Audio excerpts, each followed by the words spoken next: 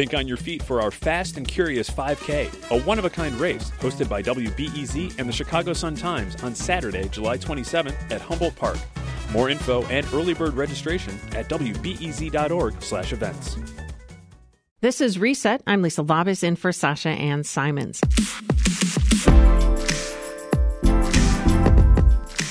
Abortion bans might be the law of the land in some states, but not in the sky. State laws do not govern federal airspace, so as a workaround, some private pilots and hobbyists are volunteering their time to fly patients seeking abortion care to states where the procedure is still legal. Joining us to discuss her reporting for WBEZ is Ellie Fishman. She's a freelance journalist and author of the book Refugee High, Coming of Age in America. Also with us is Mike, the pilot who founded the Illinois nonprofit Elevated Access, and we're using only his first name for personal safety reasons. Ellie, how did you come across this story? So it was about 2 months ago, and I was working on a story about abortion access in Wisconsin, actually, where an 1849 law now is the law of the land, banning all abortion except in the case of saving the life of the mother. And I was speaking with Allison Dreitz, who works with the Midwestern Access Coalition, which is an abortion fund that helps women get access to abortion when it's still legal and also pay for things like gas and childcare and a hotel stay if necessary. And she told me that she had just started working with a new group called Elevated Access, which was actually a group of volunteer pilots. And I thought, oh, wow, that sounds like a really interesting story and something I want to learn more about. All right. And so I did a little more digging. All right. So, Mike, I'd love to hear the origin story. Where did the idea for Elevated Access come from? Yeah, so Elevated Access really originated from my interest in trying to find a way that I, as a pilot, could work on some of the social justice issues facing our country. And it wasn't until I was in an anti-racism workshop, which was a group of white people studying privilege and how white supremacy is baked into a lot of American society, that I learned about how a lot of the access to abortion, a lot of limitations, a lot of the legal things that were being passed, but also just how hard it is for people of color to access healthcare in general, but especially healthcare. Like, well, this might be it. And so, like Ellie was talking about Midwest Access Coalition, I didn't want to just jump into that work. And so I spent a year volunteering with them, doing IT work, but also learning about the abortion access movement and how potentially pilots could help with them. And it really came to a head last fall when I took their executive director and another one of their volunteers for a flight, because they'd never been on a small airplane like the kind of planes that we use. And they were blown away just about how convenient it was, how comfortable it was, how safe it was. There's no TSA, there's no baggage check, there's no tickets. It's just the pilot and the passengers meeting up and going out to the airplane to fly. All right. And then you head to wherever they need to go. How do you determine where they're going? So we work by referral only, and part of that is because we don't have the expertise on the ground side of the operations. And so our partner organizations like Midwest Access Coalition, other organizations throughout the country, they refer their clients, call them for travel assistance. They refer those clients to us, and then we go through our pilot roster to find a pilot that is near that person, either where they are coming from or where they're going to, and then basically does that flight for them for free. The pilot pays for all the expenses, because if the pilot doesn't pay for all the expenses, it starts getting into other parts of the FAA regulations, and it's no longer something that we can do functionally. And so we all volunteer. Okay. And just to be clear, we are talking small planes. Yeah, pretty much all of our pilots fly single-engine, propeller-driven airplanes, but we do have some pilots that have had successful careers in their lives and have business jet-type jets. They're obviously a lot more rare, but most of our pilots are flying single-engine airplanes with 4 seats. That they own themselves? Yep, they either own themselves or they're in a flying club or they rent one. It really just depends, but they have to make all those arrangements. That's their part of the equation. Okay. Ellie, you recently got to fly on one of these planes. What was that like? I did. Well, I had never been on a plane that small. It's like a 4-seater. And we showed up at the airport, and like Mike mentioned, there's no security. We just booked the car, the photographer and I, and basically got right on board. And it was amazing. I had never flown at that height, so it was about 1,800 feet. And just seeing Chicagoland from that vantage point was pretty special and pretty incredible. And also it felt like a really unique situation that both it's so amazing that it exists, but it's also so heartbreaking that it has to exist. That imagining myself as somebody taking one of these flights, that you would need to go to these lengths to access reproductive care and access abortion. So it was a mix of emotions for me being on that plane. And Mike, from a legal standpoint, how is flying people across state borders different from just driving across a border? I mean, that it seems pretty easy, but there's more to it.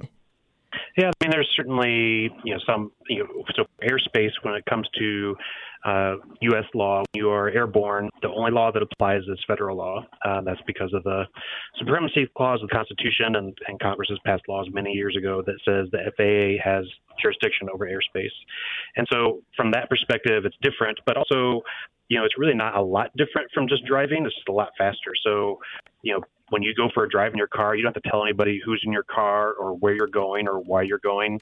With our kind of flying, it's the exact same way. I'm sure people know that our airplane is airborne, that one of our pilots is using, but they don't know the purpose of that flight. It could be just somebody going out for a weekend getaway. It could be somebody going to get some lunch. It could be somebody that is traveling with us to access abortion or gender affirming care.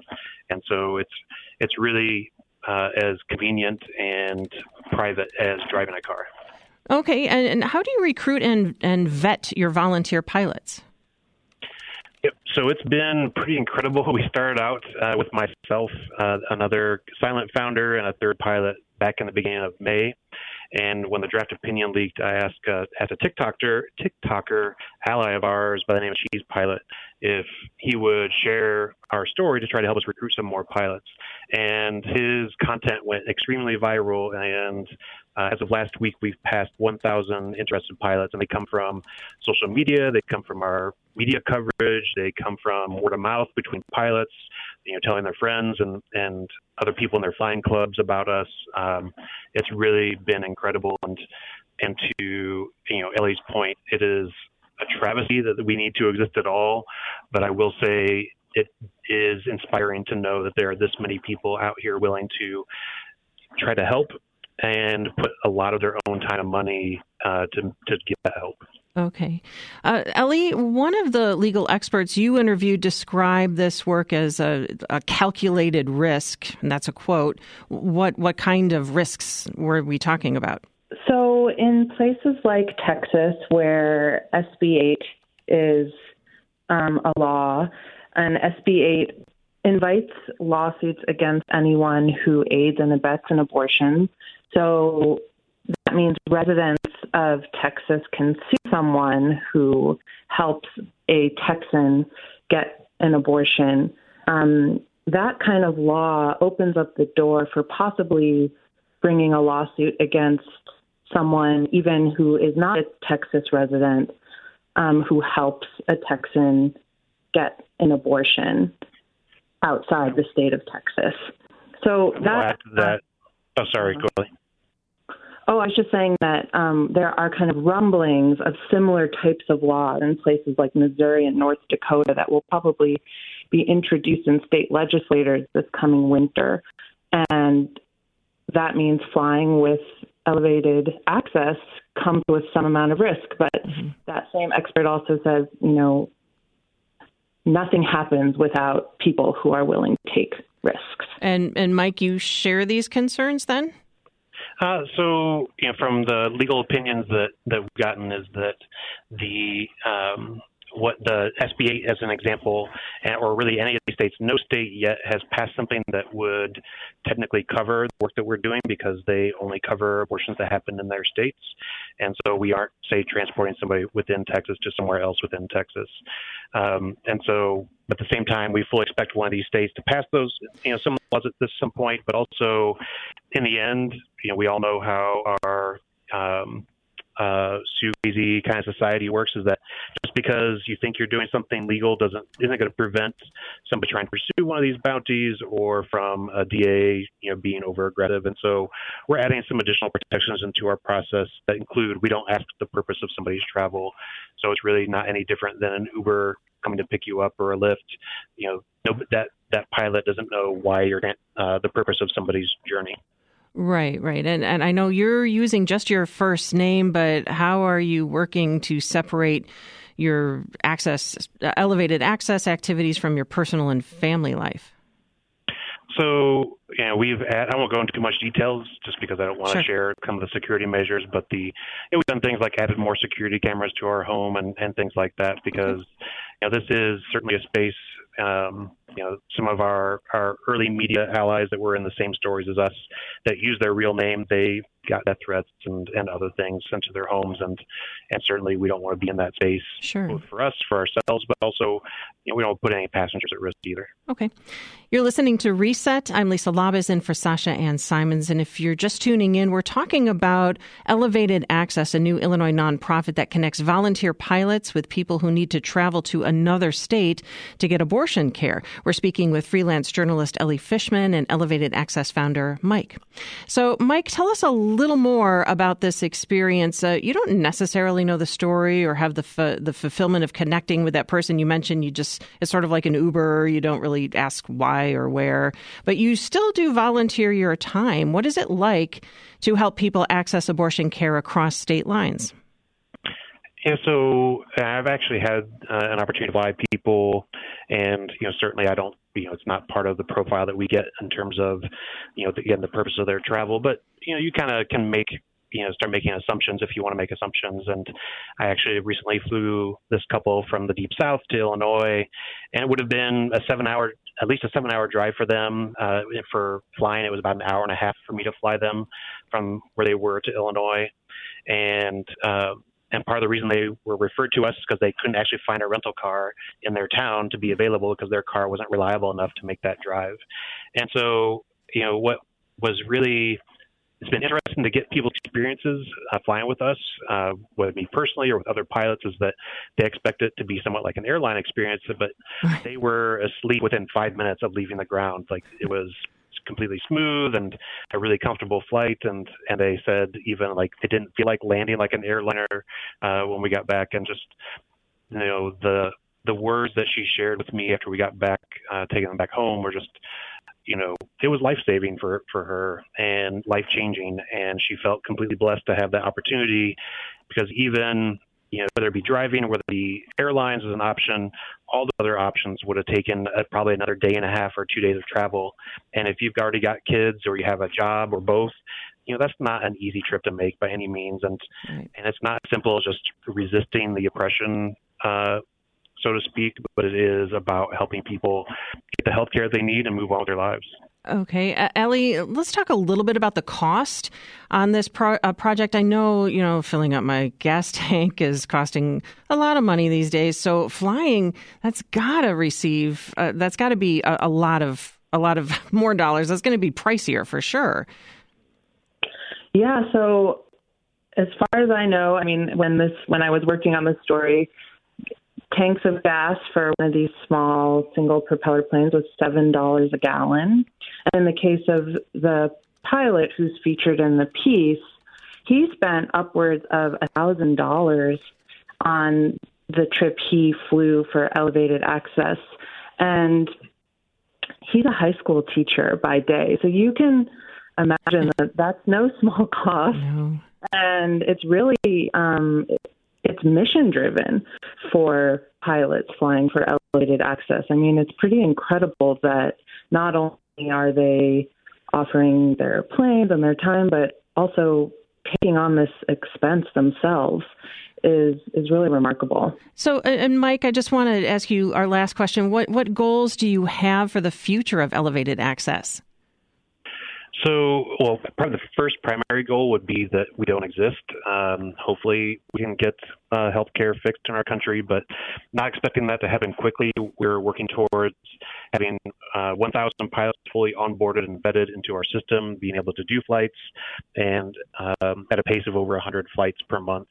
We're still growing into that space, and so we're working towards that. But one of the first steps of that is we're hiring our second full-time position. I did not plan to be doing this full-time, but that's where we are now because of the scale of this work.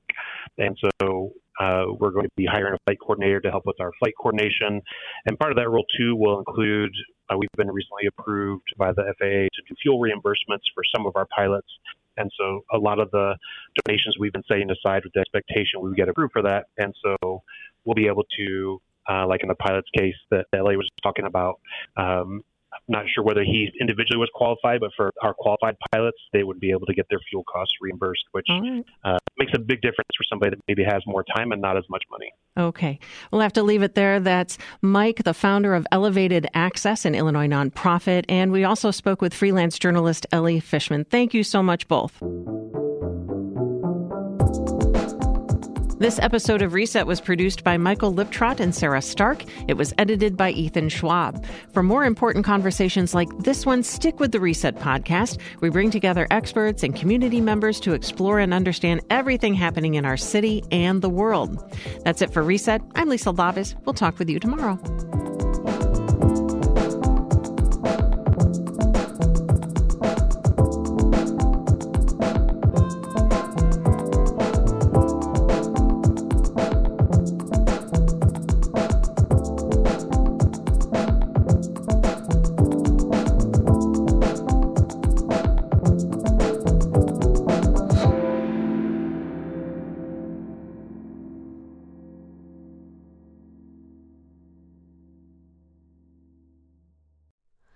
Hi, it's Terry Gross, the host of Fresh Air. We bring you in-depth, long-form interviews with actors, directors, musicians, authors, journalists, and more. Listen to our Peabody Award-winning Fresh Air podcast from WHYY and NPR.